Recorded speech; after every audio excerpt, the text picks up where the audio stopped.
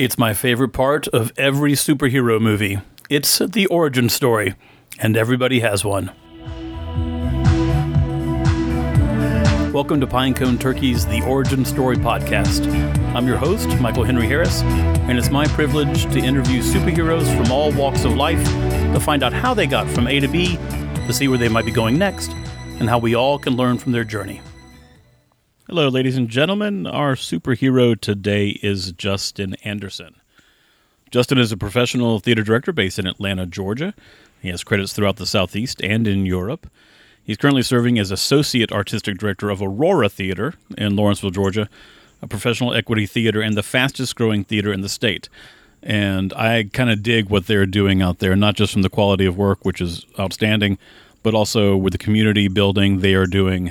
And it's really a theater on the rise, and we talk a lot about that in part two, mainly.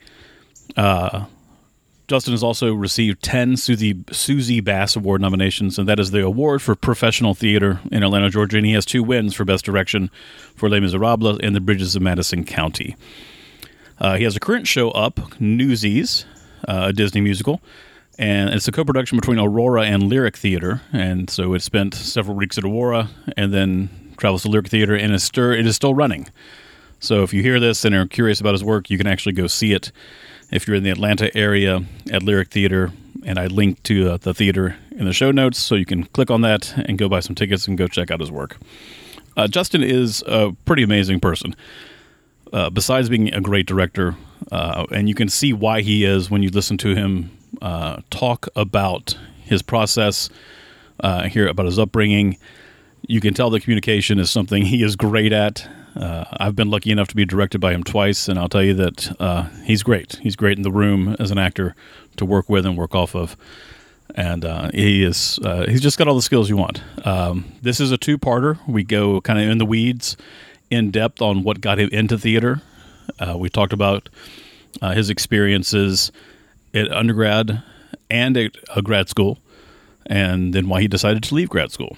So if anybody here is interested or has a friend who is interested in the theater community or acting, considering going to grad school, I would definitely listen to both parts of this. Part 1 is mainly biographical in that we get him up to going to New Jersey for grad school. And then part 2, we come back to Georgia and we see kind of his career rise, and we follow that journey. And it's just he's just a really, really impressive person. It's a very insightful, I think, very self-aware person. So I hope you guys enjoy as much as I did. Without further ado, Justin Anderson. And we are live. I'm here with Justin Anderson. Thanks for being on the podcast. Of course. Thanks for having me, Michael. Yeah, my pleasure. You have a play that is running right now. That is correct, that you worked on, a musical? Correct. Newsies. And where is that? Running at Aurora Theater through September 2nd, and it is a co-production with Atlanta Lyric Theater, and so it will transfer down to the Jenny T. Anderson Civic Center in Marietta from October 19th through November 4th. Okay, so will you, same cast? Same cast, yeah, very excited. Will you go back into rehearsals? We will have a handful of pickups, not quite a full week prior to, but a couple of days, just depending on what we assess the needs to be in terms of mostly brushing up choreography, but also there are a few spatial considerations that we need to be aware of. At the Jenny T. Anderson, we actually have the gift of having a little bit of a deeper space. So there will be a slight adjustment for some of these portals. Actually, it's going to make what we do tremendously easier. So I don't think the adjustment period is going to take that long to get used to. Okay, and the set was built at Aurora? It was built at Aurora. Shop, or how does that work? So we have an external shop that is rented by our organization, but it's for our productions. And so our set designer, Shannon Robert, who is the head of the scenic department at Clemson University and has designed with us, now this is her 4th opening show with us, typically the summer musical.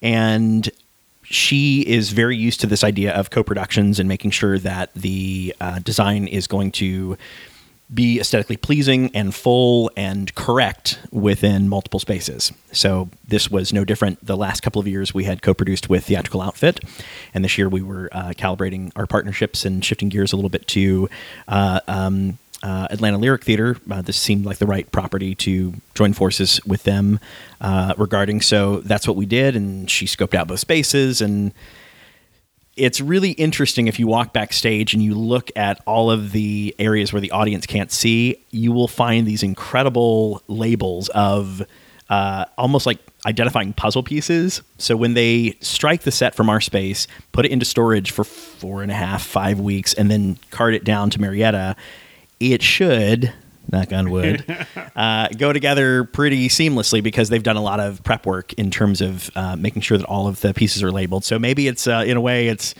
like the IKEA setup, right? We'll deliver it, and as long as you follow the instructions, it should come together just fine. I found that the best $75 I've ever spent was having somebody come help me put together my IKEA stuff.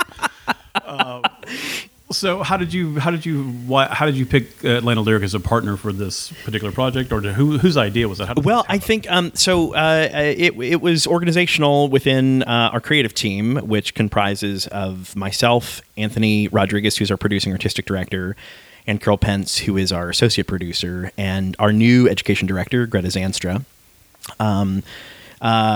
And so we typically will bounce around creative ideas internally before we announce them or collaborate with the rest of the staff in terms of getting ideas and sort of bouncing off logistics and things of that nature. And because Mary Nye Bennett is now, this is her first full season as the first season rather that she programmed as the artistic director of Atlanta Lyric Theater, we were just very conscious about wanting to empower her position and support the work that she's doing with musical theater in particular in Cobb County, because we share a lot of similar values, I think, when it comes to mission and sensibility and the way that we approach musical theater in particular. So, well, let me interrupt you. Yeah. So, what would those be? Like, what are? Oh gosh. So, what we intend to do typically with our musicals, particularly our opening show, which is why this ended up being a lovely partnership with the Lyric. Let me backtrack just a little bit and see if I can dovetail into that. So, I'm going to rabbit trail for a second. Because we are the only professional game in Gwinnett County, there is a sense of, in the best way possible, attempting to be everything for everyone. And I know when you say that, or maybe when you hear that, you think, well, that's impossible, and that does that not push you towards generality, this, that, or the other? I understand and I hear those questions, but in actuality, I think the opposite is true for us, because we see ourselves as sort of the cultural heartbeat of the county. It's incumbent upon us. I think it's actually our charge to try to offer as much programming for as many different individuals as possible. We're also situated in the most diverse county in the Southeast, which is an incredible charge for us to not only curate, but to populate our programming with as many different people as possible. So it's a reflection of our immediate community, and ideally serving as a reflection of and maybe a mirror to the rest of the Metro Atlanta area. In Gwinnett, we have already surpassed the census projections that by 2040, the entire country is going to be majority minority. We've already done it. So if you want to see what the rest of the country is going to look like in, 20 plus years, come see us, because we're there. Right. And it's a beautiful thing to embrace. So when you hear people talk about equity, diversity, and inclusion, it's not just a thing. It's not just an idea. We're living it, and we embrace it, and it's part of our DNA. It's not something that we feel like we have to check off or this, that, or the other. So that's one scope of what feeds into our mission. And then when it comes to programming in general, the thread of our mission specifically at Aurora is to create a new generation of theater goers. Now, what that means is it's not just sort of gearing work towards youngsters or high schoolers, whatever, emerging college students, although that is super important to us in terms of cultivating that particular generation. But there are plenty of people who are within Gwinnett or come from other places to our theater who are adults who have never been to a live performance before, or just have never built some consistent pattern of attending a live theatrical event before. So in a way, it's almost like creating a theater for non-theater people in a way. I mean, certainly we have those who are insiders. We have those who are intrinsic patrons. But I think we do have a large swath of our patron base that until they started attending our shows, they were not theater goers. And so we take that very seriously and as a huge honor. And one of the other aspects outside of the diversity of our programming is we want to curate a season that's going to invite degrees of conversations.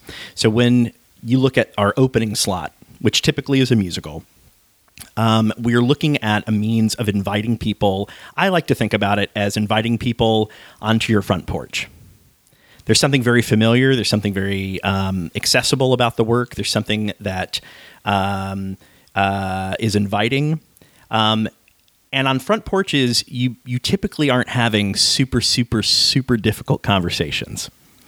There's something, again, that is a little, I don't want to say lower risk, but in terms of your investment as an audience member, there's an ease to the work. Now, the work itself doesn't have to be easy, and I think the work can actually pose some curious questions and can actually have a lot of resonance, which, again, with Newsies, it ended up being, I think, the perfect piece to catapult this next season, as you're looking at supporting marginalized individuals, speaking truth to power. I can't think of a better time to program something like that. And it's really wonderful because we've hit these kinds of, I don't know, revelations in the last couple of seasons without ever having the immediate foresight of, oh, this is going to be super resonant, without us saying, look at this play, see how it reflects in the contemporary situation today. It's nice when the society molds. Well, maybe, I mean, it's sort of wonderful and maybe a little disturbing. Right. But so throughout the rest of our season, the idea, I mean, I think of it like a house. Okay, so back to that idea of the front porch. If I'm having a warm, sort of inviting first visit, or a place to familiarize someone with the kind of work or the people that we are, that's a front porch show. Now, the further I invite someone into my house, into the living room, into the kitchen, I think the deeper the conversations can go. And you think about, your own home, your own abode. Where do you often have sort of the meatiest kinds of conversations with people? Well, it's in the place that you probably spend the most time, which might be around your kitchen or your living room. And so if you track through our programming, you sort of, with that metaphor in mind, I think you can sort of navigate the conversations that we're trying to curate and the invitation to come further into the house, if you so choose, if you're so willing. And even if it's not something that floats your boat, you don't have to stay. We're not gonna keep you in the kitchen the entire season. You will have opportunities to navigate in and out of the structure of the house of curation that we've created for you. So are you doing this just through the programming, or what else do you do with your, I guess, customer relation or building up this community thing to without hitting the nail on the head, was getting that message across? Well, through a variety of other community engagement. So there are intersection points at the theater that might ask for an immediate response. There could be some lobby display with a question that we've posed that we would love a response to. Something that we have found to be one of our most effective tools of engagement, is in our lobby right now. It's nothing more than a photo booth for Newsies that has a frame that says "Seize the Day." It has gotten a tremendous amount of traffic, and this idea that people can just gather together and sort of stamp a moment in time with a sense of place and purpose and intentionality, and sort of indicating that here I am, and this is what I'm doing today. This is what I'm investing my time in, and that picture is sent to them either via email or text, and they're posting it all over social media, which is really, really crazy and wonderful. That, bizarrely enough, has become the thing that has just threaded sort of visual connectivity to this particular piece. And so, in that regard, we're not asking anyone a question. We're just saying, hey, take a moment to just be here with us and to seize the day. That's what the frame says. So yeah, in a way, while it's not, that may not necessarily be creating a specific dialogue, what it's doing is, I think it's inviting you to to say that I mean to be here, I want to be here, and there's something about this experience that I'm looking forward to, or anticipating, or hoping to enjoy. This show too, bizarrely, and maybe not bizarrely, it is our second highest selling show outside of Mamma Mia, which was just a unicorn.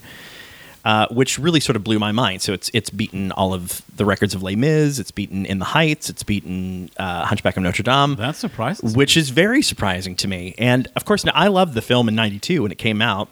God bless Christian Bale. Super earnest, not a great vocalist, but that's okay.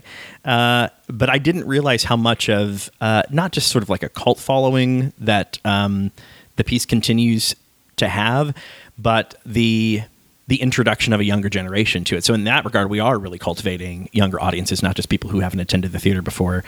But all of that to say, this idea of it, again, with this being a show opener, a season opener rather, that feels like what I call a front porch production. That's warm, accessible, inviting. Come over and hang out with us. It's we're part of your neighborhood. There's familiarity. There's accessibility. I think that is something that the Lyric also latches onto, and this idea of curating and also being often I don't want to say a purveyor of American theater classics, but that is certainly a part of their MO. But they are creating an environment again that feels familiar, and that feels particularly accessible because of location and also price point. And this idea that you can create quality musical theater engagement outside of a touring venue like the Fox or the Cobb Energy Center or elsewhere that is just as impactful, maybe if not more so, because of the intimacy of the space. And the production quality is not going to suffer or be less than or wanting from what you would see on a road show. So if you marry those two sensibilities together, it just felt like the right partnership to launch in with them. And who knows, we'll see if that continues in the future. What I love about these co-productions that we're engaged in is that, in a sense, because of the sprawl of Atlanta, no one is cannibalizing anybody else's audience, because you're still driving 20, 30 miles to get to whatever venue that you need to get to. That is so true. Mm-hmm. And it also is helping to trumpet the work a little bit more, because what I often find, and I've been in Atlanta since 2003, and then a short little stint in Jersey, and then came back, and I still think we have this problem in that often a show gets running, and it's about week 3 or 4 that either you hear about it, or it's oh yeah, that thing I have to go see, and by the time you're prepared to see it, sometimes it's closed. Hey, this is so true. And so for us, with these extended runs and these split runs with these co-productions, it provides additional opportunities for the public to see the work. And it's really helping to support and provide, hopefully, a fair and livable wage for the artists. So when you, particularly those, let's say you're an equity member and you need to garner a certain number of weeks in order to claim or have access to your insurance through the union. Well, with our contract with Newsies, you're getting, 11, 12 weeks at Aurora, and then an additional 4 weeks at the Lyric. So you've already hit your 12 weeks for insurance, which is fantastic. So that's a great thing. Yeah, and so I'm super proud of the fact that we can help to provide that kind of access and stability and consistency for certain artists. Yeah, without a doubt. I love what you guys are doing at Aurora. I love how you're owning where you are and embracing the entire community. And I like the fact that you, again, generally you're right. If you're trying to please everyone, you're going to please no one. Right. But I agree. I think y'all do have a duty and responsibility to represent the entire county, and I love how y'all do it. So how did theater get into your life? Oh, gosh. When did you start knowing it was something you were enjoying? Well, as a kid, I grew up in the church, and I was where part of town? Okay, so I was born in Detroit. Okay. And I moved to Virginia, just south of Richmond, when I was 5. So even though I claim my Midwestern roots, I'm really raised in the South. You probably can't tell from the dialect because it's fairly neutral. But I have loved my time and sort of the nurturing environment of being raised in the South. And so I was part of a Southern Baptist church growing up in Virginia, and I was doing these children's musicals with the children's choir, and I enjoyed them. I was painfully shy when I was very young. I was I can remember this very vividly. In first grade, I was in a production called Where in the World is Nanny Bird? And I played Booker T. Worm. Oh, wow. And I was dressed in a green caterpillar-y wormy costume with these ginormous sunglasses, singing a song about how special I was. And I remember the first time that I had to perform it in front of anyone in the congregation other than the director and the music director. I could barely get the lyrics out of my mouth. I was so shy, doing a step touch the entire time. Oh my god! By the time performances rolled around for the public, it was fine. I totally embraced it, but it was something that I grew into. I think I come from a family who the majority of them are instrumentalists. They were in band or in some other aspect of instrumental music. My grandfather, Harry Gozzard, my mom's dad, was a professional jazz musician. No way. Absolutely. And he was Canadian. He lived in the States, but never naturalized as a United States citizen. And he played the circuit in the Midwest, in Canada, in New York, through World War II.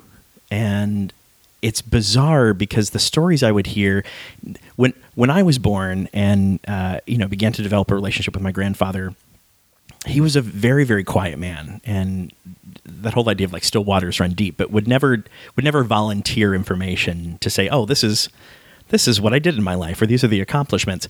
But he played with some of the greats. Came across Ella Fitzgerald and Dizzy Gillespie. I mean, it's bizarre because he never shared that voluntarily. That's amazing. And you would find out through the grapevine or other people in your family to say, has Grandpa Gozzard told you this particular story? And you're like, no. Well, you should ask him. Okay. And, you would ask him and he would articulate this idea of what he had done. But to him, it was just his job. That's just what he did. There was no preciousness about it. There was no sense of celebrity. And, in a way, even though he was never sort of in that star echelon, the fact that he brushed shoulders with them and played in their bands or would, sort of be a cover for something, and just moving in a similar circle really just blows my mind. Yeah, me too. So there certainly is an intrinsic love of music in my family, but not necessarily someone delving into theater. So again, I dabbled in choir musicals throughout my youth, and then when I graduated high school, I was the salutatorian of my class. Oh wow! Elsie Bird High School, a class of 1999. Go Skyhawks! So it was number 2, is that right? Number two, Okay. And I think it was something like maybe less than 1/10 of a point or something that separated. No Not bitterness, that no hard, not at all. So did you want number 1? Did you want not specifically. Maybe there was some internal tension of like, you cats, why couldn't I? But it was very, very curious. So what ended up sort of evolving with me was music. So whereas the rest of my family mostly were instrumentalists, I developed a voice. I sang, and I don't get to do that much these days, but that was really sort of a major thread of my life, working through these elementary choir productions and like middle school choir productions and being in choir in middle school. Although interestingly, I was only in chorus my freshman year of high school, and then I diverted to photography. I just had an interest in photography. We had a dark room at the school, and I thought, well, that's cool. Yeah. And so I did that, and it was just, I'd never had sort of a propensity for it before, even sort of like an articulated interest. But when I found out that was available, I thought, of course, absolutely, why not? And I think part of it is because I just have an overall curiosity when it comes to learning and when it comes to not even just the arts, but to the world in general. And my hope is that I continue to be a student of life as as I get older. I think a lot of theater people, or a lot of storytellers, just in general, whether film, TV, right. Writing. That's one of the beautiful things about it. If you're playing this character or directing this play in this world, you get to dive into that world completely. Absolutely. And you get to satisfy all your curiosities. Absolutely. Then you get to leave it alone and go do it again and again and again. I mean, I know that's personally for me why I love all of this storytelling mediums. It's curious because I was surrounded with individuals, maybe they were counselors or other teachers, and not necessarily family, but a lot of them were so curious about what are you doing, Justin? You're super smart. You've got this grade point average. Why are you should take this extra AP calculus class or blah, blah, blah, blah, blah. I was like, I'm not interested in that. I'm interested in, I don't know, something that is going to help me connect to the human experience. And so I was grateful to have that opportunity and that margin to not feel like I was so handcuffed to, okay, because I'm sort of identified as this whatever accelerated gifted student, that I was just along this trek of just pure STEM, right? And that I had opportunities and was encouraged by some, if not all, some people just didn't understand, say, absolutely, go ahead and explore whatever interests that you want or have, because you may not have an opportunity to do it again. And in fact, the hope is that that's going to continue to inform everything else that you're learning. It's amazing that everything can work in cooperation. We don't have to silo or compartmentalize. Craziness. Yeah. And so then when I decided where I was going to school, I chose Campbell University in North Carolina. Now, how did you choose Campbell? I've not heard of Campbell. I don't know Campbell. Yeah, so Campbell became sort of an 11th hour choice for me. I had friends who had early admission to UVA, to William and Mary, a lot of the primary schools, Virginia Tech, in Virginia, and there was just nothing about those institutions that really spoke to me. Because also I think it seemed expected as well. And I don't know, I don't think I was necessarily trying to buck a trend, being some rebel or whatever, but I just felt like I needed, or wanted rather, something that would provide a little bit more of a nurturing space. And so I had a friend who had graduated 2 years earlier who was attending Campbell, and my senior English teacher was familiar with the school as well, and just said, hey, I know this seems sort of out of the blue, and it's out of the state. It is a private school, so I'm not even sure if it's even in your wheelhouse in terms of financial capabilities to attend, but give it a look and see if it might be something of interest. And so I researched the school, ended up applying, went for a visit, and it just felt like a really, really wonderful place. Here's the crazy part. So graduate as a salutatorian, right? Probably with this expectation of going into something that probably would have connected to more of those skills. I ended up declaring vocal performance as my major initially.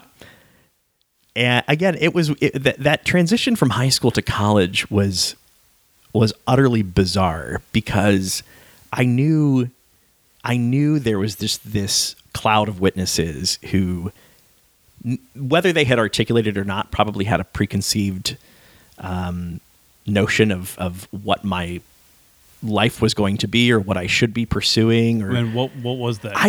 Anything other than the arts. Okay. And again, because I hadn't been singing in school since my freshman year. Now, granted, I was still connected with some choral opportunities at church and things like that, and so when I told people that's what I was doing, they were like, "Oh, okay, great, awesome, good luck with that." That's special. Right. Send us a card. So I that was my, and I think what I was anticipating was dovetailing into some type of music education at some point.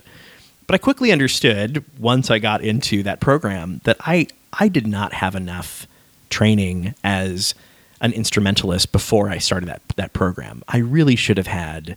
I had taken a couple of years of piano it wasn't until my high school career to assist my vocal training.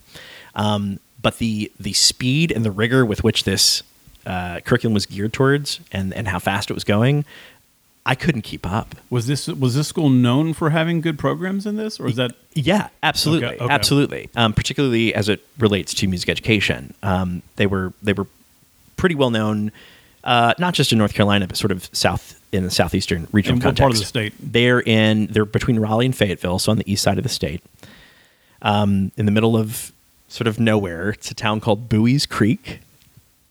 When I was there was a flashing red stoplight and a post office, and that was it. Oh, wow. Okay. Now, it's a 21st century small sure. southern town, It's got a beautiful Starbucks square and oh gosh, some art galleries and that's some right. antique Like shops. cable in every dorm room, and anyways, keyless entry. Small town version of the PetSmart, Right. and Home Depot, and the Exactly. So, really within the first couple of, I don't even know if it's the first couple of weeks or the first week of school, I can't remember quite clearly now. This was in August of 1999. So I had met with my advisor, who was also the choral director, which I was a part of at Campbell, and literally within a couple of days of classes starting, found out the theater was producing a production of The Sound of Music. I had not auditioned. I had not even thought about it, had not considered it. And Dr. Philip Morrow, who was music directing, also my choral director, called me into his office after choir one day and said, "Hey, this is going on in the department that's in this building. I'm music directing. I know you could sing this role. Would you have any interest in participating?" And I thought, I don't know. Okay, I mean, sure, why not? So he said, "Great. Well, then you need to go down to the theater department and talk to Harold Hino, who is the director, and he probably was going to have you read a side or something like that." I was like, "Yeah, okay, whatever." So I go down and I meet with the department, and I read, and I sang a little bit of, I don't know what it was. I don't know if it was 16 going on 17 or whatever for them. And so they offered me the role sort of on the spot, and it was for Friedrich, one of the Von Trapp children, I'm 14, I'm a boy. Well, I do have very much a baby face, and maybe even more so back then in 1999. So that was my first taste of a real, I would say, sort of intentional, again, not to diminish the things that I had been doing in church, but this was just a whole different ballgame. I didn't do theater in high school. You know what I mean? So I didn't even have that bridge as I have some degree of preparation in terms of dealing with published scripted work and things that have, are part of the canon of, in this case, in American musical theater or whatever, I just didn't really have that. I mean, I certainly had exposure through singing songs in the musical theater canon, but again, no real tactile experience being a part of a musical like this. Right. So I do the show, and that proverbial bug just bit. And I thought, gosh, this is curious. This is interesting.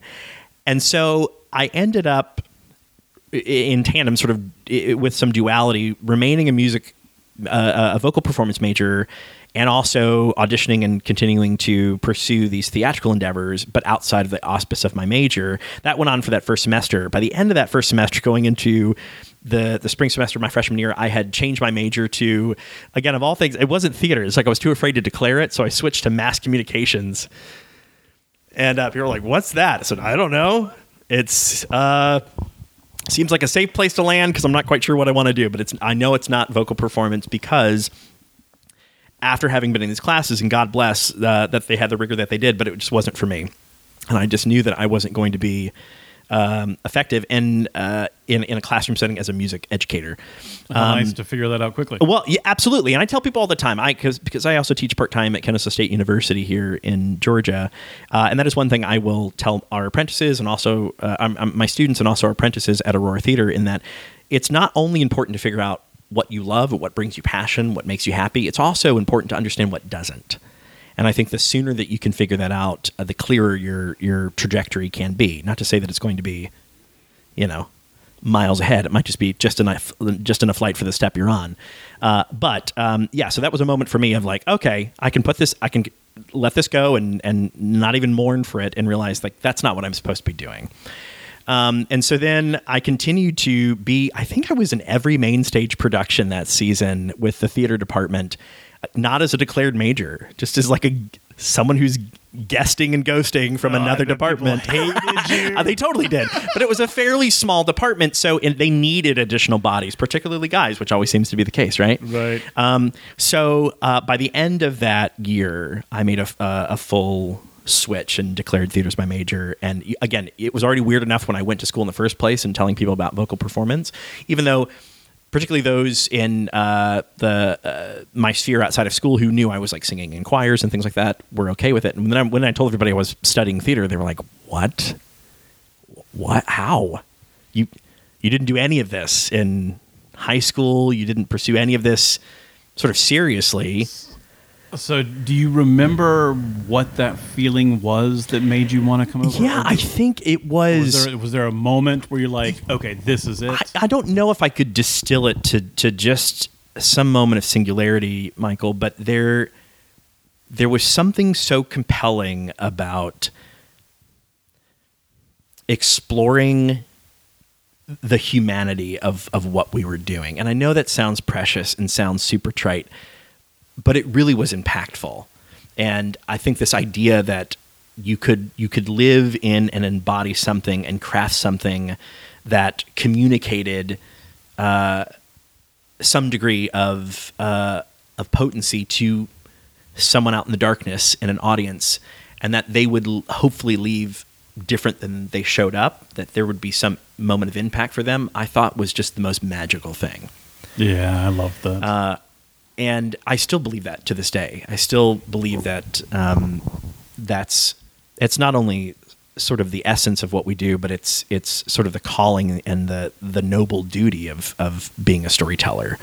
And this idea that, and it's become a little bit more clear to me now, I certainly couldn't have articulated this back in 1999 or 2000, but we are the watchmen on the watchtowers.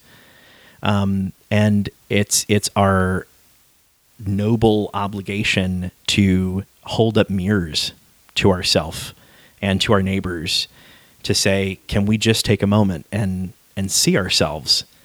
Because if we don't, we're just going to unravel into entropy. And so the more that we can continue to have a moment of intersection to build empathy and understanding for the world in which we live, I don't know if I could think of a better calling. And so I like to say that I think theater found me. I fell into it, but I don't know what I would do without it, sort of in my world right now. So, anyways, that just burgeoned, and I thought I don't know. I thought maybe I was going to be an actor, as we all do, probably in those emerging years of our life. But what ended up happening, this is a really curious, it sort of dovetails into how I got down here to Georgia in the first place. Another just really unexpected transition.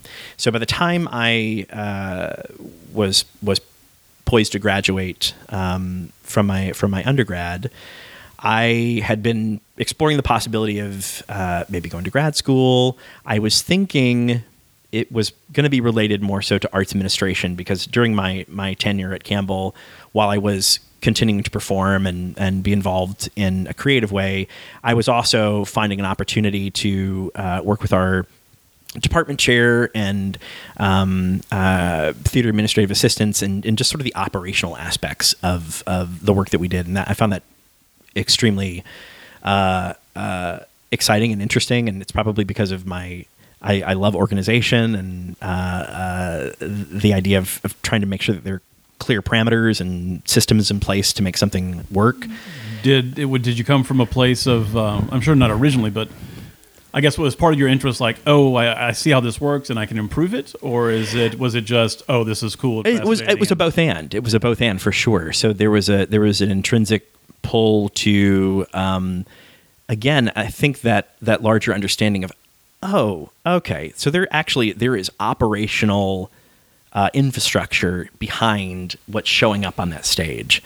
And something that I think many people just forget or are not aware of at all.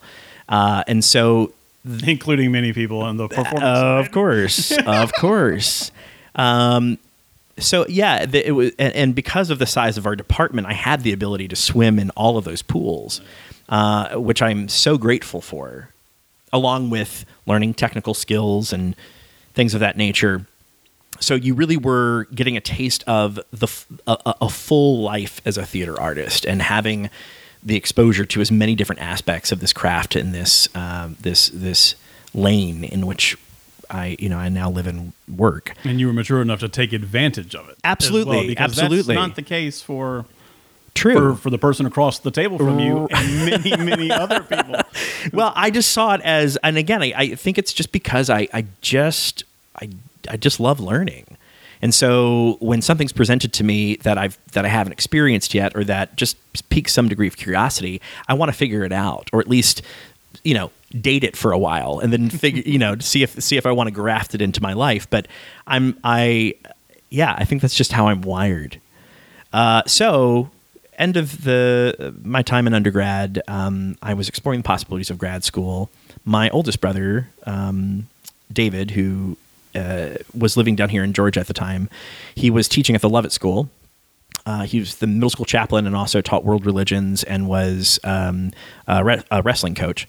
He was in the process of planting a small church in Austell. And so he had asked if I had any interest in coming down to assist him with that. And I did that brotherly thing of like, oh yeah, David, I'll think about it. Absolutely. In the back of my mind, I had no plan on coming down Zero here. interest at the time. Zero interest. I was like, great, awesome. You're good. That's your calling. That's your mission. Perfect. Not mine. About 10 days, week and a half or so before graduation, one of my dear friends was killed in a car accident. Brooke Hudgens, who I had just really met that year. We were in choir together. We sat next to each other. She was an alto. I was a tenor. And she was heading home with two friends. She lived in Alabama, so she was driving. She actually was killed here in Georgia. And so they never made it home. There was rain involved. The car hydroplaned. They hit a tree, and all three were dead on impact. And it was the first time I'd experienced death through older family members, my grandfather. But it was the first time I'd ever had any impact with someone who was my contemporary and who was my age. And it just rattled my world. It was a really, and again, being on the doorstep of graduation, there was all these mixed, like something's ending and this event happens and I don't know what I'm doing with my life. And so what it did is it recalibrated my head and my heart.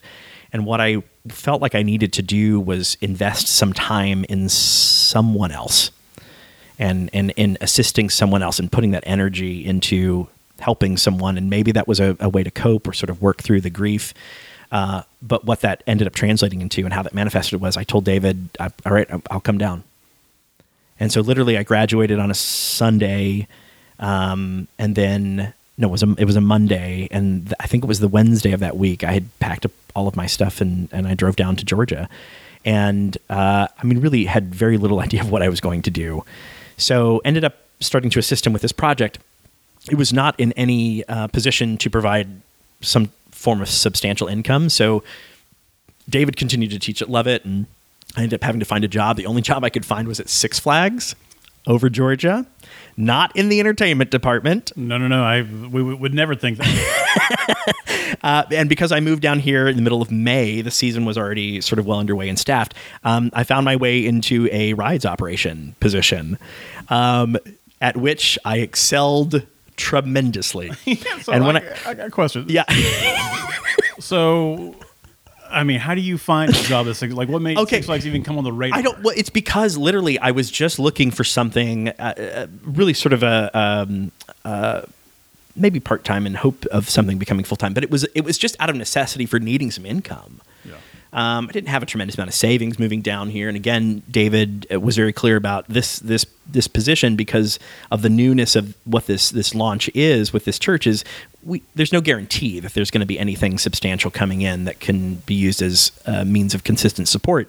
So at that point in time, just looking around for work, that was the only place that seemed to be hiring. And I probably on paper was very overqualified. I'm kind of surprised you got hired. To do that. But here's the thing, though. What ended up happening was they were just so desperate.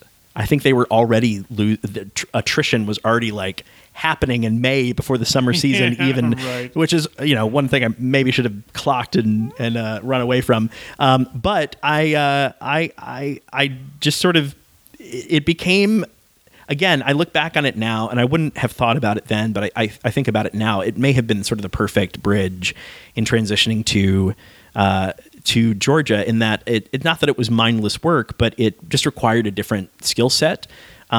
What I loved the most was people and just the engagement that I had with my coworkers and just the patrons that were coming through the park. What ride were you on? Oh gosh, okay, so I graduated many times. I accelerated super fast. So what are they? What's the lowest ride? Well, you know what? It depends. So I was in section 3, and I'm not sure if all the sections are the same anymore. But I was in the area that housed Thunder River, the Sky Buckets, and at that time Deja Vu. And Deja Vu is no longer there. That was my sort of primo position at Deja Vu. What does Deja Vu do? So Deja Vu was a butterfly coaster that also had two.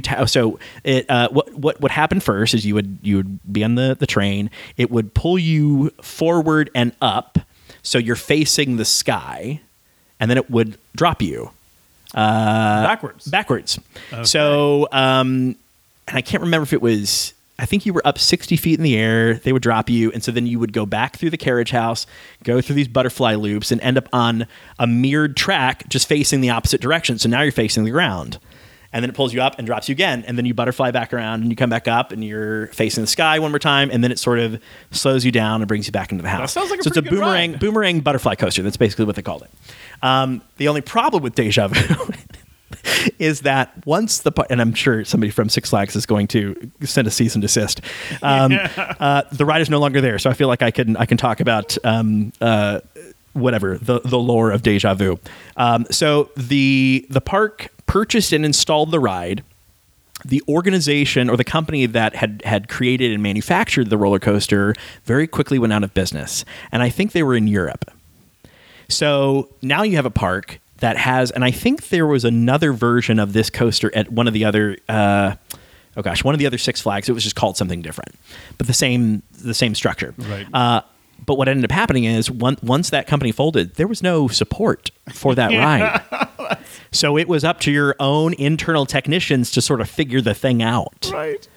It was crazy, Michael. This thing would shut down, I don't know, a dozen times a day.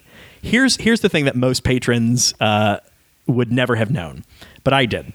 So I was operating that thing, and so once you depress the button to engage the ride, and the platform lowers, and the train is about to leave the carriage house, I knew literally before the ride ever started if I needed to call maintenance. I would get an error message literally as I started the ride, and I can't say, "Oh, sorry, folks, you're about to be suspended," and you never knew where it was going to happen. If they were stuck staring at the sky, that's one thing. That's maybe tolerable, right? No, but the alternative is being stuck on the opposite side, facing the ground and feeling your weight against those harnesses, thinking, this is it. This is how I meet my demise. Both of those things happened, by the way. Oh, my gosh. So as the ride is starting, I'm already on the phone calling operations maintenance saying, please get over here. We're about to have an emergency. Right. And so then, of course, the ride would shut down, and people, would be waiting in the queue line for 4 hours on a summer day to ride this thing. We would have to shut it down. Many people would end up leaving. They'd already been there for several hours. I was about to say, if a ride shuts down and I'm in line, I'm done. Yeah, but there was just this intrigue because people were fascinated with the operation of the coaster, and it was a cool thing when it worked. It was just not a consistent thing, and ultimately, I'm not sure if it was the safest thing. All that being said, it's no longer there, and so they don't have to worry about maintaining that coaster anymore. But I ended up working there for really that entire summer, and then I got a job as the box office manager at Horizon Theater Company in Little Five Points. I had originally interviewed for a position at Seven Stages, I think for a similar type of just admin position in box office. And I didn't get that position, but Ray Varney, who was, I believe, the managing director at that time, said, hey, I'm going to call my friend Stephanie Harvey, who's down at Horizon, because I think they have a position open, and that might be a really good fit for you. So, okay, so let's rewind for 2 seconds. So you are now actively pursuing. I was, theater. yes. So what ended up happening is, I think by the time I got to the end of that summer, there was just this realization of, okay, Justin, it's time to find some agency, and to you're here, you're living in Atlanta now. Let's stop dilly-dallying. And now that we are not in a place where we're just sort of desperately looking for work, and you've found a place to land for a little while, now you can sort of get your wits about you and figure out, okay, what's the next step? And so I was actively pursuing, and in my mind, it was only geared towards some sort of administrative kind of entry level whatever, because I didn't feel like I possessed any tremendous amount of skill set to work in development or marketing, because of what I had done at Campbell was much more of sort of a general buffet style of gleaning information and experiences within sort of that administrative side of things. And then I knew that I was interested in perhaps pursuing some acting opportunities. So I ended up, I think it was atlantaperforms.com or Yes. .biz or maybe both. Well, no, I think at the time there was just one, and then later it became Right. two So different things. that was a thing back in the day. They're no longer around anymore. But I remember sort of joining that, submitting my headshot and resume, and sort of tepidly pursuing some of those opportunities. And again, it was a point for me where I wasn't quite sure what the driving force of what I wanted to do within the art form was. So it wasn't like I was gangbusters knocking down doors for auditions, and it wasn't like I was gangbusters knocking down doors for an administrative position. It was a little bit of like, okay, we'll see what happens, right? So was at Horizon for a portion of the 03-04 season, and then quite honestly, it wasn't a matter of not having artistic fulfillment. It ended up sort of just becoming a financial means to need to look for something else.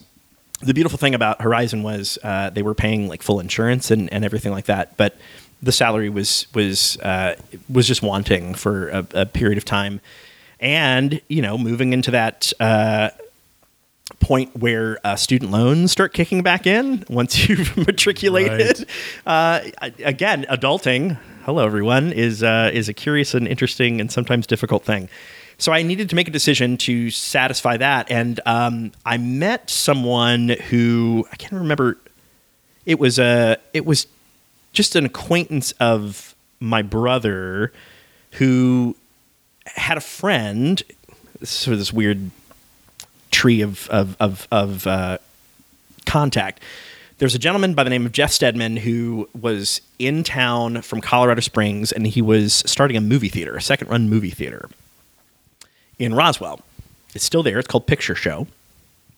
And he knew someone that my brother David knew, and he was hiring, just like basically looking to staff this entire movie theater. And I thought, I have no experience whatsoever, but the salary was pretty tempting. I thought, well, I mean, what do I have to lose, right? And maybe if I can again find some degree of financial stability, that's going to open up some other possibilities and avenues to figure out how I want to direct my connectivity to the arts, to live theatrical performance. And so I ended up. Gosh, I feel like I've lived 18 lives, Michael. I ended up becoming the manager of Picture Show Entertainment. I've never managed a movie theater before in my life. And so I'm in the process of helping to hire projectionists when that was still a thing. Right. Ushers, concession stand workers, fully sort of staffing and employing the entire thing. What was so curious is, as I took the job, I was cast in a show. And it was one of those situations where I kind of didn't know what to do, and so I talked to the manager, and he said, "Well, as long as this doesn't become like a regular thing." I was like, we'll see. So it was a production with an organization called Art Within that is no longer in residence here in Georgia. I don't remember where they've relocated to, but it was a production of a play called Three on the Seesaw that was being produced at 14th Street Playhouse before SCAD bought the building. And so that was my first professional introduction as an actor to the city. It was the first time that I met and worked with Bill Murphy, of all people, who's an actor here in town, William S. Murphy. And we lovingly sort of reflect back on that as, gosh, you and I were in this show at the same time as actor colleagues. And it's just, it's just a curious, this is before he became an equity member. And anyways, it was just, it's funny when you intersect with certain individuals that you still have some relationship with today. I think it's funny and curious and wonderful to see how your lives have evolved. Yeah, sometimes in tandem, sometimes apart, but there still is that recognition of like, oh, you're this person now, and I knew you back then when not anyone else knew you, when no one else knew you. That's a beautiful thing. Yeah, it's a beautiful thing, and so we still have some loving connectivity regarding that today. So, needless to say, as you can probably see where this is going, right? Where it's there was going to end up being a conflict of interest because my heart was pulling me in one other direction. And if you've never worked at a movie theater, particularly in management, you're there forever. I was pulling 12-hour shifts like nobody's business. Really? Yeah. I would not have. Oh, yeah. Often because even with assistants, there was just the need to... there was just so much oversight that ended up having to happen. And I imagine that maybe had I stayed with the organization longer, you would get to a position where you could probably pull yourself back from that. But because it was a brand new venture, there was this need to sort of be on the ground for an extended period of time. And then, all right, another like bizarro left turn in my life. Someone had mentioned the possibility of considering education here, like being a teacher in Georgia. I don't even remember who it was or what I was talking about. And I remember hearing this question: have you ever thought about becoming a teacher? Was this back, because Georgia had an initiative? Okay. Yes. I wasn't aware of that until this person was sort of contextualizing it. And again, I wish I could remember who that was. But they sort of launched this idea of, you should consider that. And I was like, wait, I didn't even go to school to do that. But because of that initiative and because of it was a program that was similar to one that I was familiar with in North Carolina called lateral entry. This idea that if you had a degree in a specific field, I think STEM was part of that, but they were even open to fine arts or other what would have been considered sort of elective courses. If you had a degree in training in that particular field, but no degree in teaching, you could basically intersect as what they would sort of consider an entry-level teaching position or not fully vested. So they would give you up to 5 years to complete all of your credentials. So what that means, excuse me, take a sip of my coffee. I'm going to come back. Yeah, no worries. I want to hear how your experience was, and I have a buddy whose experience will be shorter than yours. So they would give you, with this lateral entry program, they would give you 5 years to complete your credentials, which also included the need to complete a master's in education. So I was fully aware of what those requirements were. And maybe looking back on it now, this might have been a little devious. But I thought, I don't know if I want to complete that degree, because I'm just not sure if this is what I want to do with my life. I'm very open to this possibility, again, because I'm just curious. So let's just sort of test the waters and see what happens. And I ended up getting hired at, this was so bizarre too, it was the only school I interviewed with, and they gave me the job in about 20 minutes. Again, crazy things. I was hired as a secondary instructor, along with a woman who was about 20, 25-year teaching veteran. She was moving back from Indiana to Georgia. I can't remember if she grew up here, just lived here for a period of time. And so I was going to be teaching some basically like intro theater survey classes, a really low-key, low-skill set tech class, just enough for exposure, right, for these students. So this was in the late summer, early fall, I guess, of 2004. 3 weeks into school, this was over Labor Day. I'm in Virginia visiting my mom. I get a phone call from this other teacher saying, "Hi, Justin, I hope you're having a good weekend, enjoying your vacation, this long weekend.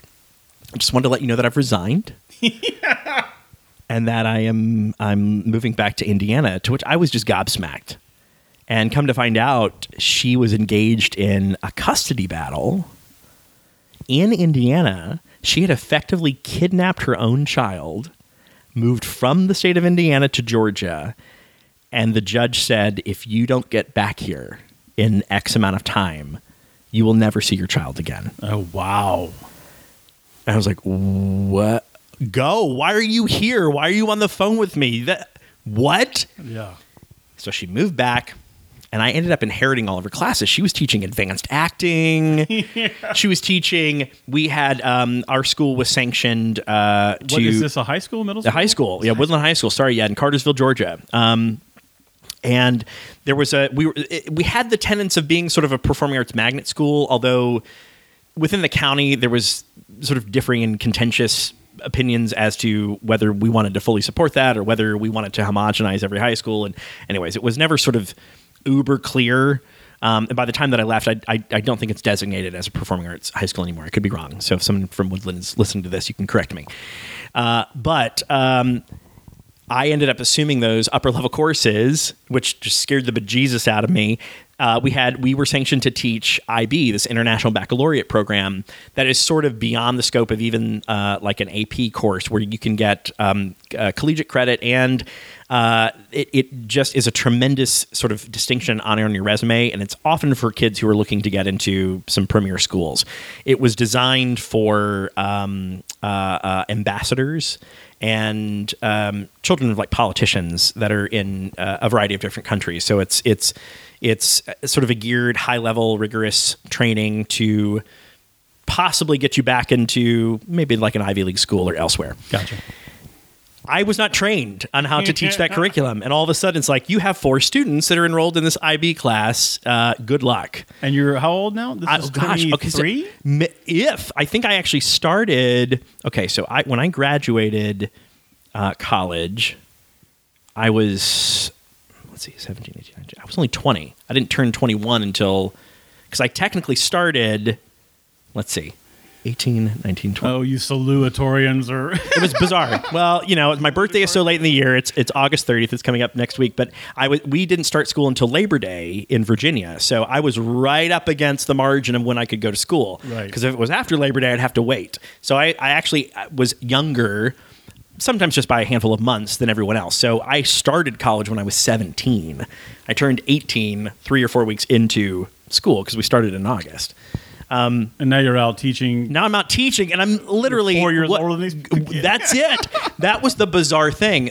Particularly those who were seniors. They were like 18-year-old seniors, and you're like, you're like my brother. You're you're the age of one of my siblings, which is so weird. And I'm sure it was disconcerting too for some of those students. Like, who's this Joe Blow of like, what? I'm sure I have to call him Mr. Anderson. Exactly. This is weird. Yeah. So it was an odd engagement. Anyways, so this teacher leaves, assumed these classes. She'd already cast a show that was in rehearsal for the Georgia High School One Act competition. I assumed that show. It literally, Michael, was baptism by fire. Completely. Crazy. And here's the thing that made it even crazier. So, like, I'm going to give you the long scope, and then I can go back and give you some detail. Over the course of the 4 years that I ended up being at Woodland, we had 3 different administrators. So you can take that as you will or unpack that as you will. What that ultimately ended up meaning for me is that I was just under the radar the whole time because there was no consistent person sort of to be accountable to. And again, I look back on it now and I think there is no way this could happen in any other situation. There's no way that anyone else would sort of be gifted with this almost autonomy to kind of do what you wanted to do and really have no one saying no. I had one conversation with our school administrative secretary, like the head support person for the principal, and all she said was this: "It's like, Justin, as long as you have money in the account, I don't care what you do. She just said, amazing. Just make sure that those shows are good because I'm going to come watch every single one of them. But I never had to submit a script for approval. I never had to ask whether we could or could not deal with particular subject matter. I was never asked to edit the language of a script. And I'm hearing from all of these other high school teachers saying, oh yeah, there's this whole rigor. So like, yeah, we got to, whatever, we can only do plays that deal with this or whatever. And if there's any of this language, we have to strike it. And you're directing all these plays, correct? Yeah. And so what ended up happening, within a few weeks, it was very clear to me that the previous educators that had been a part of the program were, I don't want to say they weren't doing their job, but these kids were really only either creating or sort of exposed to like these self-devised projects, and they were all sort of like very angsty and going to start a garage band or whatever. And there's a place for that. I'm not dismissing that, but there was a huge gap when it came to, who's Tennessee Williams? What do you mean? Who? That's a state, right? Yeah. No. Okay. So you would find this massive gap in terms of just knowledge of the canon and of what's even going on in the contemporary landscape of American theater or theater across the world. And so because I didn't go to school to be an educator, I had to make a decision and sort of figure out, like, how do I make this work? And so I just decided, I'm just going to do stuff that I love or stuff that I'm interested in. And hopefully we're all going to learn something. That's amazing. So what do you remember the one act that you started off with? Like yeah, that you inherited? Yeah, it's a play called Candid. Michael, oh gosh, I can't remember the playwright's last name. Sorry, Michael. But it was a story about a young high school boy who was a photographer going through a series of difficult circumstances with his family and just feeling lost, really. And so it had already been in rehearsal, and we ended up like changing the entire design concept. I really didn't know what I was doing. Is this the first time you've directed? I had directed a couple of one-acts in undergrad, but very sort of tepidly and within a scope of more of an exercise than actually fully engaging in, okay, so these are the tenets of what a director does and how one prepares. And so that was all brand new to me. But sort of dove in head first, and it was almost it was that idea of like, don't we often work better when there's a deadline, like something looming? Maybe that's not true for everyone, but this competition was happening on this particular day, and these kids were committed. It was like, okay, well, I'm not going to let them down. We're going to do this thing. And theater kids don't play. They don't play. Like the ones that are serious about theater, Correct. Like, they're not going to cut you any slack whatsoever. But what we ended up doing was I felt like we created something really compelling, and we were the very first time in that school's existence, we won our region. I love that. And so we went to state. We didn't win at state, but it was an incredible opportunity. And thereafter, I think all except for 1 year, we won our region. And I think the highest that we placed in state was something like fourth place or whatever. Well, that's going to help with the autonomy also. It totally did. Well, it certainly helped with the support in that, they're bringing some degree of recognition, so we can just focus on other things and no big deal. And yeah, it certainly validated it to a large extent. And I was also of that mindset, particularly with the one-act competition. And I don't know if you would call me a purist, but I was a little miffed at schools that would do cuttings of plays. There was one in particular, I'm not going to name the school, but they cut down Les Mis to 50 minutes. Oh, and that's what they put up? Yes, that was their submission. I thought, guys, okay, for one, you're just singing the show, and that's fine. That's totally fine.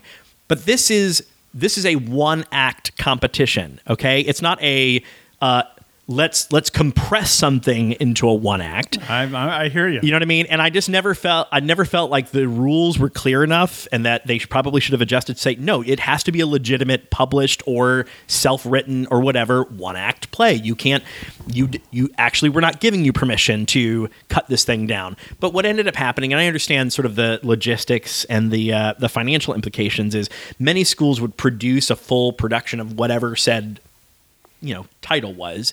And then so they would run that for their school, and then they would do a truncated version for the one act. So you're not producing two separate shows and using two separate pools of resources. Right. So on the one hand, I was like, okay. I was like, but I just still don't think it's fair. Yeah, I think your young and righteous opinion is where I land on this also. That's what it was. I feel like I was trying to champion and carry this particular banner, and nobody was getting on board.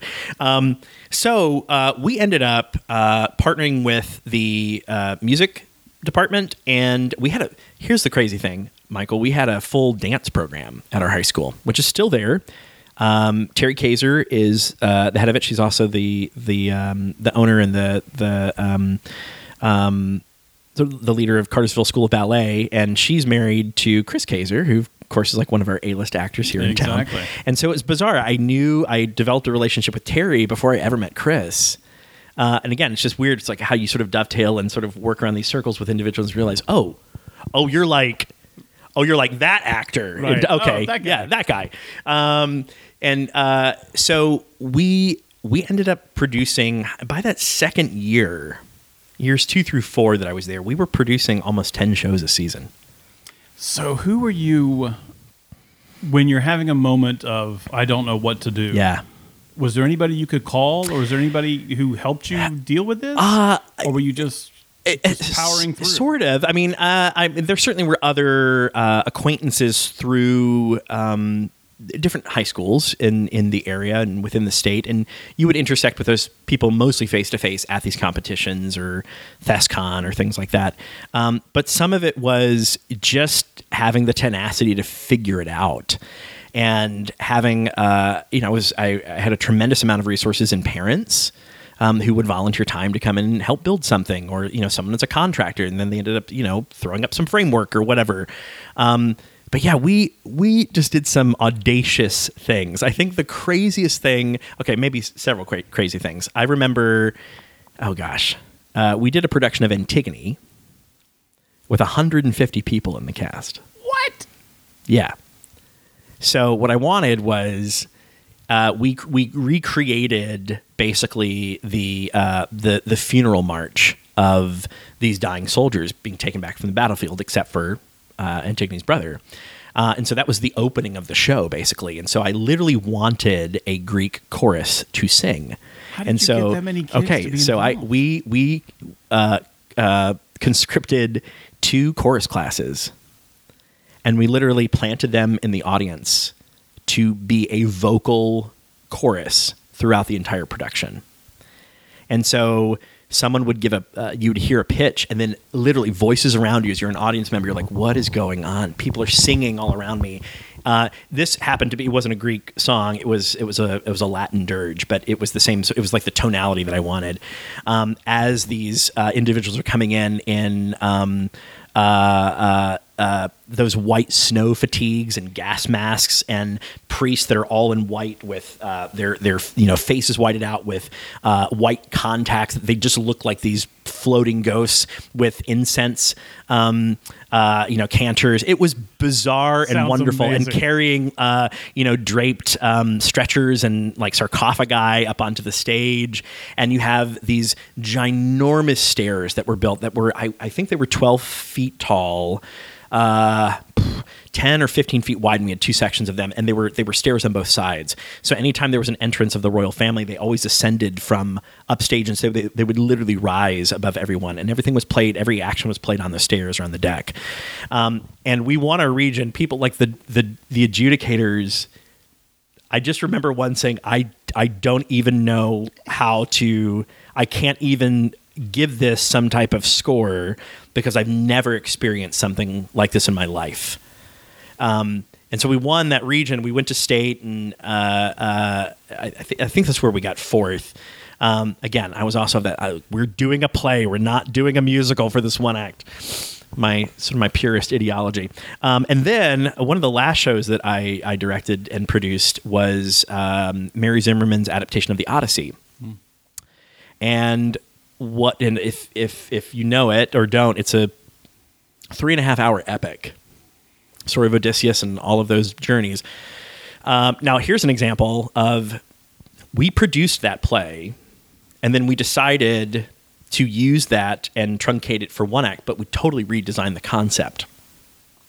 Again, it was just bizarre, but I had support from people to do this.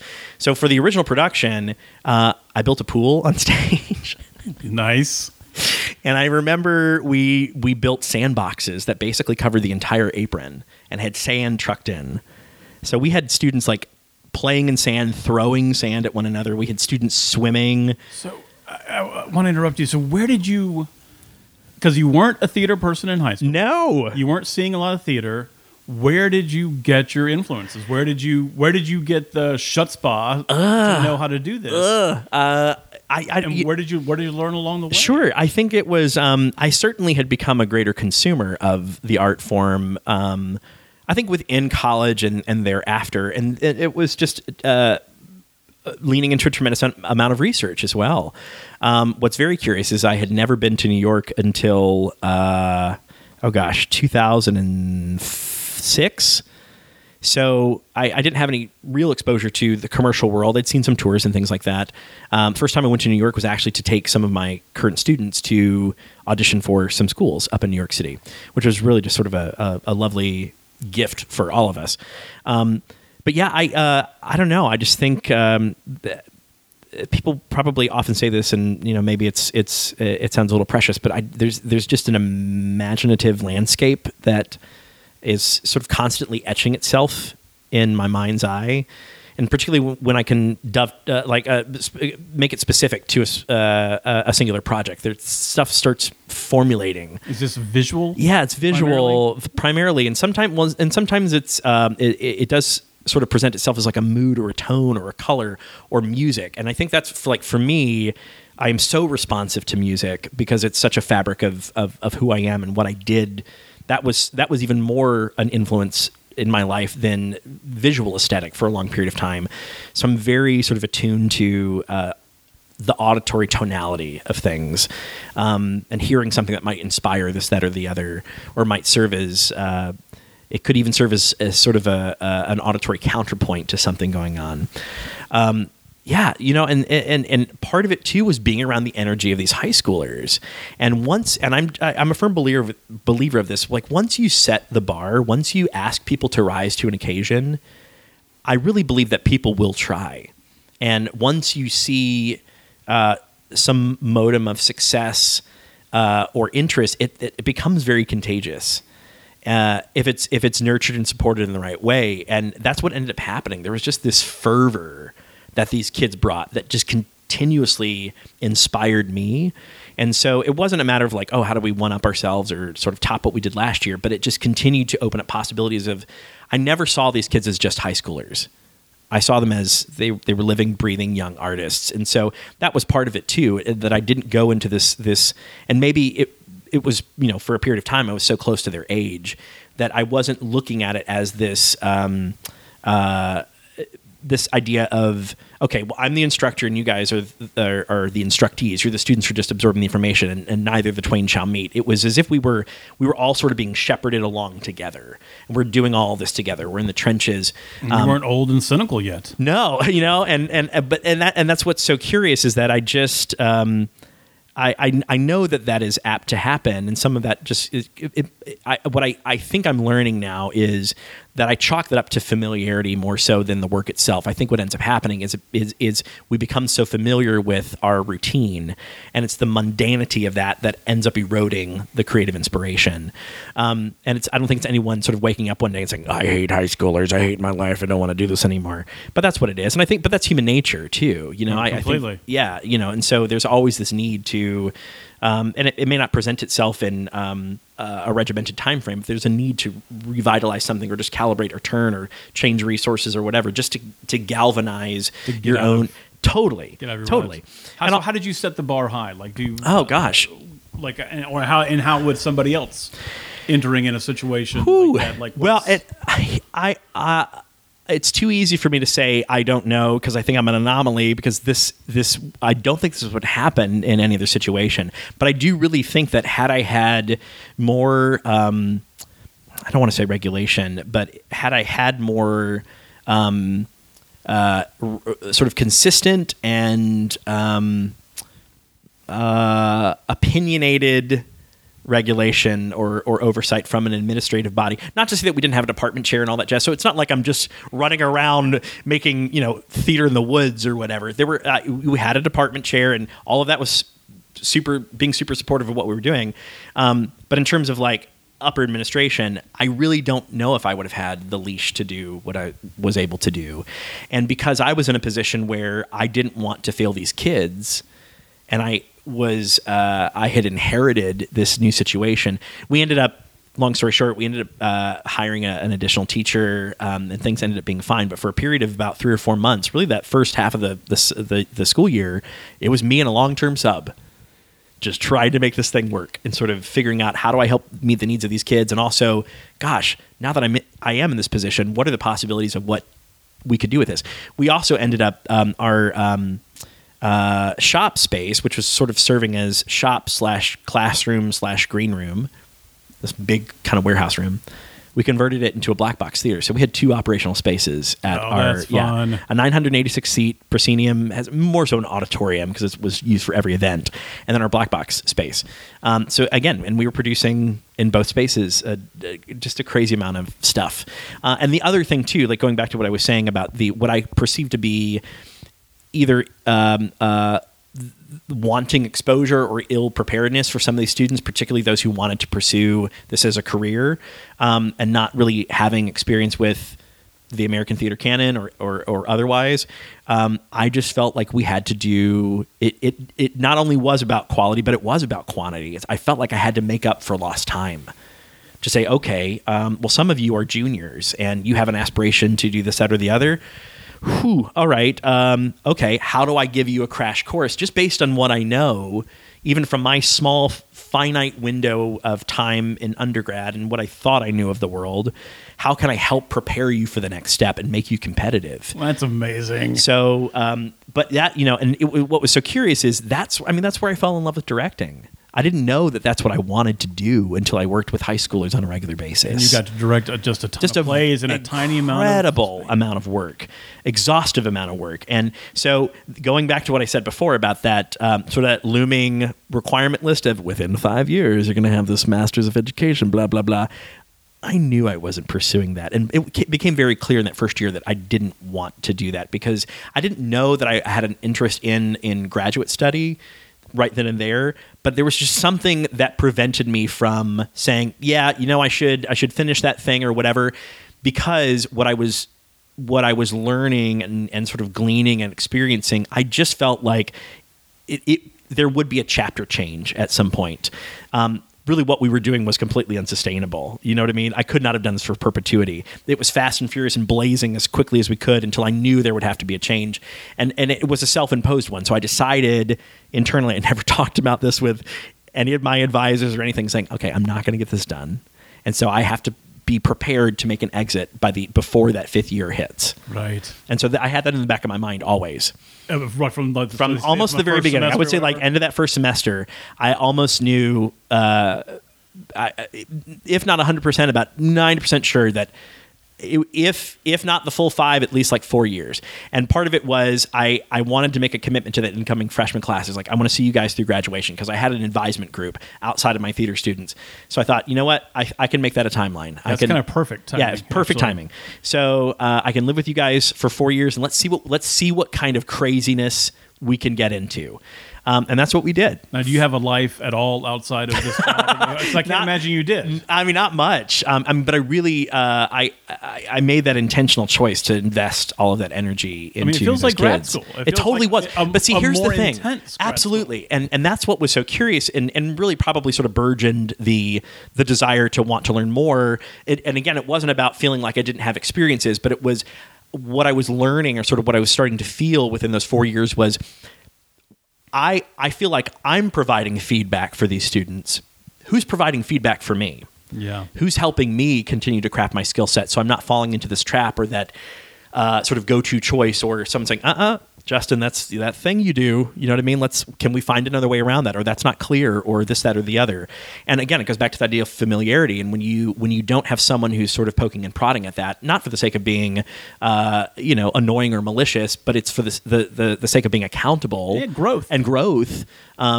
You start craving that. And I think that's what it was by the end of that fourth year for sure. And so really in that fourth year, I had started my studies and research on where to possibly attend for grad school. And so I landed on Rutgers University. They were in one of the top 5 schools for directing at the time. And I had this mindset, again, as a young, unfettered mid-20s artist thinking, oh gosh, I feel like I need to be somewhere in the vicinity of New York. I need to be in the backyard of whatever's going on, so I have access to work and people have access to mine. And it's a 40-minute train ride from the city to New Brunswick, New Jersey. Come and see a show. And plus, Rutgers has a great theater totally, program. Absolutely. Mason Gross School of the Arts, it literally is phenomenal. Powerhouse. Rigor. It's curious. The directing program no longer exists today. They still have an acting MFA in stage management and design. But when when Amy Saltz, who was the head of the program, retired, they dissolved the program because no one sort of wanted to assume it, and that's okay. I think it ended up sort of being what it needed to be for a period of time. How do you get into directing grad school? So rigorous application process, and then I had to go up to Jersey in New York City and interview with any of the professors that had intersection with that department. And I think honestly, it was. I certainly, again, felt like I brought a certain skill set or a degree of knowledge based on what I was doing with high schoolers, but I also knew full well that may or may not translate when it came to the rigor of higher education.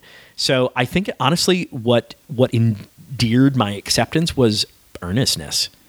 It's because I wanted it so bad, and literally was willing to do whatever it took to. They can't see your work, right? Well, no, certainly you would send your resume and production photos, things of that nature. I think I had some small video clips of things we had done, like Crazy Antigone or the Odyssey. So I think there was a sense of, okay, you did this with a high school, okay.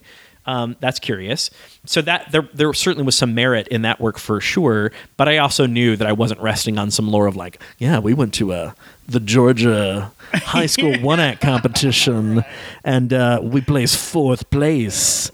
It's like, okay, yeah, whatever. Yeah. Again, all of these individuals, Amy Saltz, Pam Berlin, Billy Carden, who's the artistic director of Ensemble Studio Theater in New York, are working professionals, and they're intersecting with A-list people, not just in New York City, but all over not just the country, but the world. Completely. And they're all working at the same time while they're also trying to teach.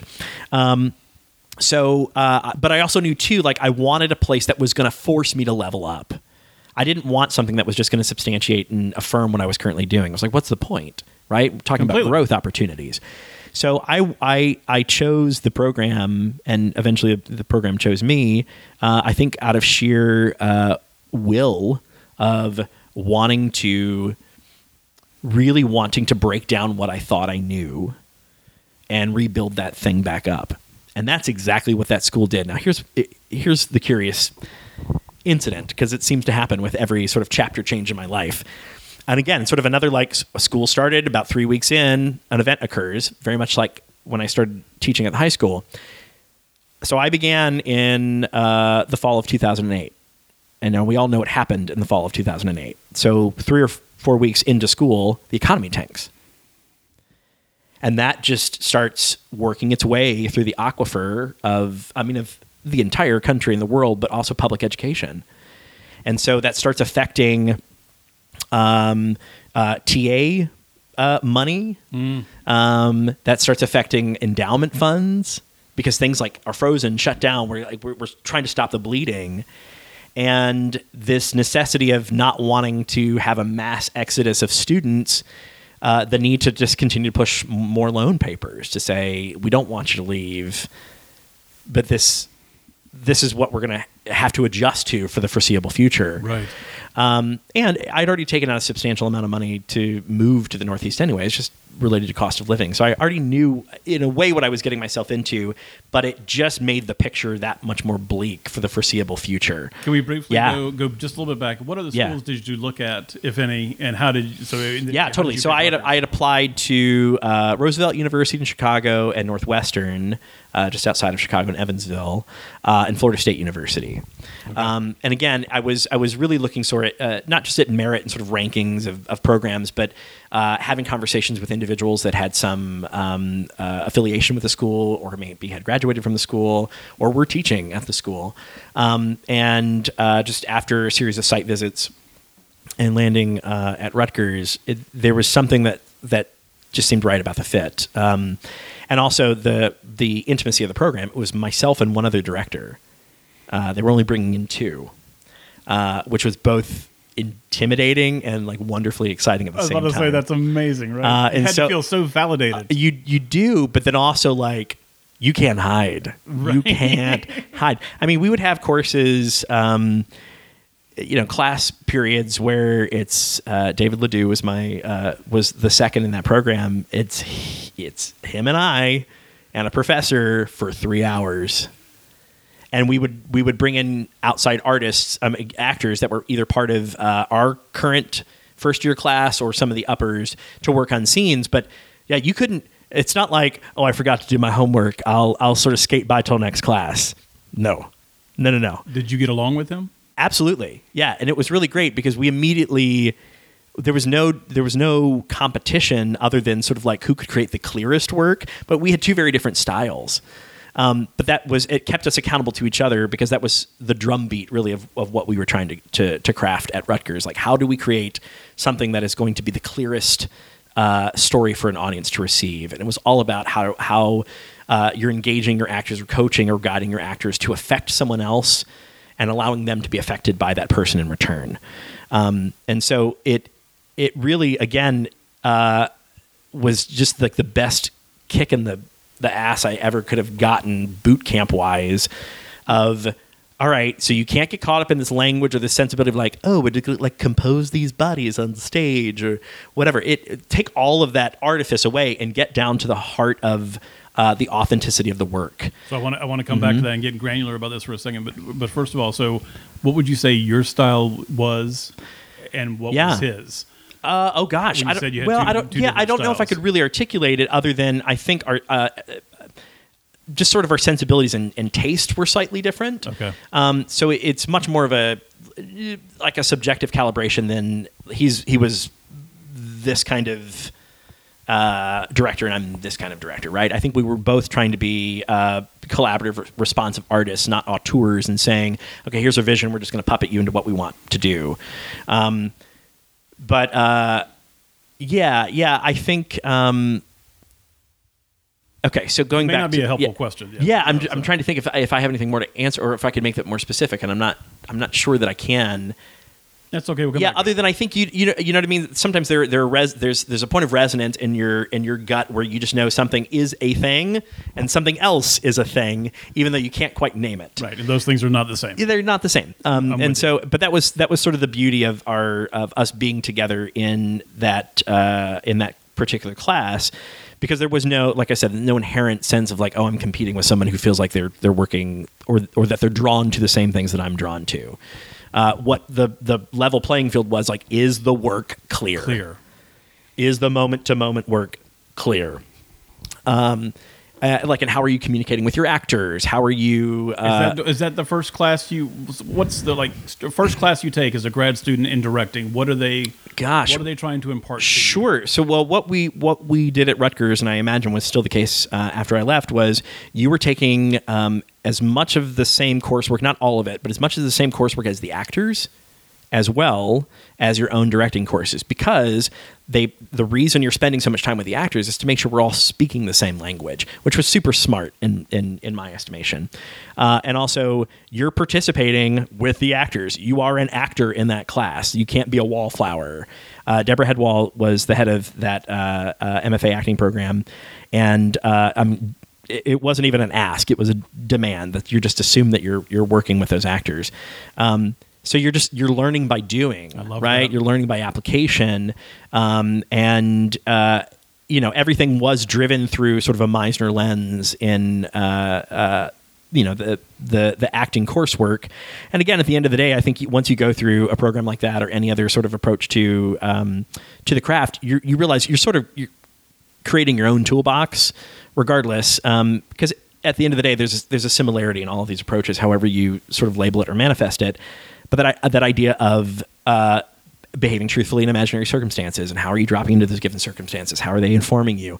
What is the overarching thing that I'm pursuing? And in that pursuit, what am I doing to affect the other person? And conversely, how am I being affected by that person? And if you're doing that and you're listening and responding truthfully, it's a beautiful thing. Like that, but that's it. You know what I mean? Yeah. And it sounds so simple, and maybe ideological, but in application, it can be harder to manifest. And so, simple, not easy. Absolutely. And so that's really sort of the bedrock of what we were attempting to do. And then in addition to that, you're taking coursework with Amy Saltz, who was the head of the directing program, really diving into play analysis, and then how that translates into the framework and the preparation that you're bringing to a rehearsal room. Then also how that work can be translated to designers. And so how do you start having those conversations and building a skill set to converse with a designer in an aesthetic way? How do you have a conversation with a playwright in relation to their work? So you're really working on building a skill set for communication with a variety of parties and investors and artists that are helping to create a similar thing. Now, I imagine a lot of what they're teaching and how is by doing. Absolutely. Are there any books that you also were required to read that you found helpful? Oh, totally. You would recommend others? I would totally recommend A Sense of Direction by Bill Ball. Okay. I'll link to all these in the show notes. Yeah, absolutely. And he was the founder of ACT out in San Francisco. And it's a wildly accessible book. Feels very conversational, not tutorial by any means. It really feels like it's coming from somebody's personal perspective and their point of view and their work. Backwards and Forwards. Crap, I can't remember the author's name. That's a great one. It might come to me. Yeah. But certainly find it and link to that, because I highly recommend that as well. And I'm sure there were others, but those seem to be staples that I still continue to go back to. Misdirecting the Play by Terry McCabe. Okay. Misdirecting the Play by Terry McCabe is another great one.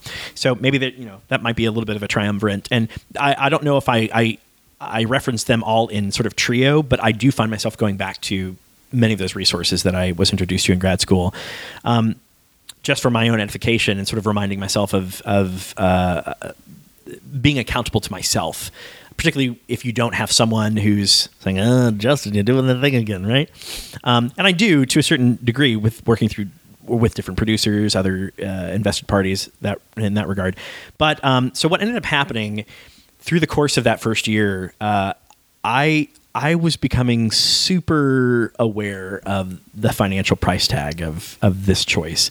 I didn't go to a program that was covering all of my expenses. Like I said, I had taken out a fairly significant amount of money to go up to the Northeast with this earnest ambition of, like, I have to have access to people's work and they have to see mine. I don't want to be in like the cornfields of Iowa. Nothing against Iowa. It's beautiful. As a almost 37-year-old now, looking back on that, I would totally advise in the opposite direction, or to say, look, if that's really what you feel your dream or the thing is, by all means pursue it. Just consider the cost. Even just know that it's not going to sort of magically eradicate itself, and don't let the desire outweigh the reality that's going to be tied and associated with that. I want to get specific. So is this mainly financial? Yes, absolutely. Totally. Because I was loving the rigor of the work. It literally reshaped the way that but that's why it's so hard now to go back and try to re-articulate how I was approaching work as a high school teacher, because I don't remember anymore. Right. Because I literally feel like I was rewired, but in the best way possible. Right. So it's like, I don't know what I did before. I feel like I should have held on to some of those notes that I took in high school to go back and say, what was I telling students? I don't even know if I have any more of those. But yeah, so it was becoming increasingly clear that the cost was just going to keep increasing. And because nothing seemed to be assuaging this economic downturn, I had to make some tough decisions about what to do.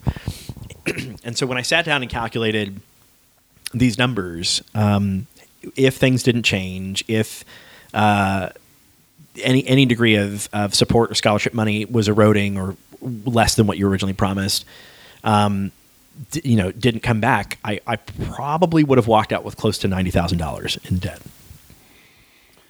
That's a lot of money. It is a lot of money. And again, it was a choice that I made to go. So I can't put that on anyone else. But it is, a curiosity now, having some separation and some distance from that moment and thinking, I just wish there was a way where those kinds of educational experiences didn't create such a barrier of entry for individuals on many fronts, but particularly financially.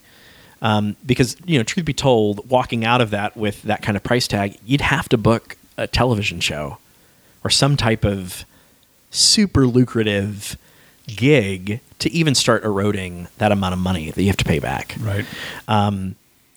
Amy Salt said when she had finished grad school, she was a director on I can't remember. Oh gosh, was it As the World Turns or All My Children for several seasons?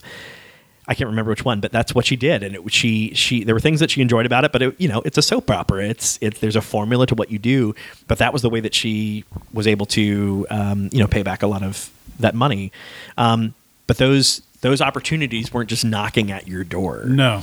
There was no one saying, okay, I'm just going to wait till you leave school exactly. and here's your, here's your show on ABC that's going to, anyways. Nobody's out there handing any theater jobs or television jobs. Well, yeah, absolutely. Absolutely. And what made it even more difficult, and this is where I think I maybe gained my my greatest lesson, and maybe what has become one of my greatest assets, is learning how to become your own manager, learning how to become your own purveyor of what it is that you do, how well you do it, and why someone should hire you. Because what I experienced, and it was a wonderful thing, is, as I mentioned before, all of the professors are working professionals in their own right. But there were times when, peace out, I'm gone for 2 months, I'm in Portland directing a show, and you're going to have a long-term sub, and you're thinking, gosh, but like part of the reason I came here was because you're the one teaching the class. How do you... And so even within that year, I began to not... it would have been easy to resent that, but I quickly learned to move to this degree of understanding of, oh, no, actually, I need them to do that. I need them to go and do those things because they bring back just this immediate pulse on what it is that they're trying to teach me. So for me to deny them of that opportunity is really, really selfish. And I can... In fact, having someone else is just going to provide another opportunity to learn something new and get their feedback. And so you're sort of constantly, hopefully iron is sharpening iron, right? But that's what I learned from that, is that they didn't necessarily have the time to say, okay, Justin, let's sit down. Let's look at all these options. Let's consider all of these contacts, because they were doing that on their own.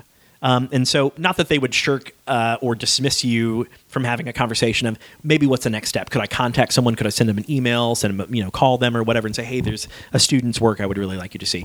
They would totally go to bat for you on that. But it was very clear that they were living sort of the fullest life that they could as an artist, and what that meant was having both those professional engagements and academic engagements. And so I feel like that imprinted itself on me to really find my own agency in that regard. So when I made the decision to leave Rutgers, and I did after that first year, after a lot of, I think, inner turmoil of should I, shouldn't I? And I was just looking at it through this lens of, gosh, Justin, if you do this, you're just going to be a failure. You've given up on something. You failed. If you quit grad school. Correct. Yeah. Do you want some water? Probably. Yeah. Let's hold for a second. So did you know when you had decided to leave where you were going to go? I didn't know initially, but quickly landed back on Georgia because I had family down here. I felt like I had begun a series of professional engagements down here, particularly through Georgia Shakespeare when they were in operation, because I had assistant directed a couple of shows for 2 summers before I went to grad school. And so I felt like I had made some inroads with those creatives, but knew full well that I hadn't really investigated the rest of the city that much because of what I was doing at Woodland and the amount of time that was taking. And so I thought, okay, well, maybe this is the softer place to land, because of, one, having maybe some degree of familiarity, having a little bit of familial structure down here, having some professional, tentacles out that might have some payoff. And I was offered a full-time position at North Point Community Church as their production director of Kid Stuff, which is a program geared towards kindergartners through 5th graders that provides a family experience akin to, I would say, sort of Nickelodeon meets PBS meets an after-school special, but it was a live experience. And I had worked with them as an actor for a couple of seasons before I went to grad school.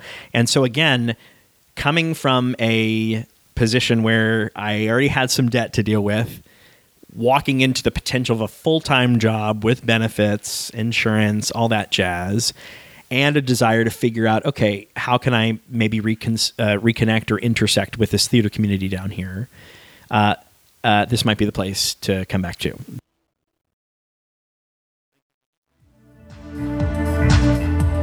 The show is produced by Pinecone Turkey. To learn more about Pinecone Turkey, visit pineconeturkey.com, where you can sign up for the Flock email, a twice-a-month newsletter that delivers a short film, poetry, a short story, and visual art right to your inbox.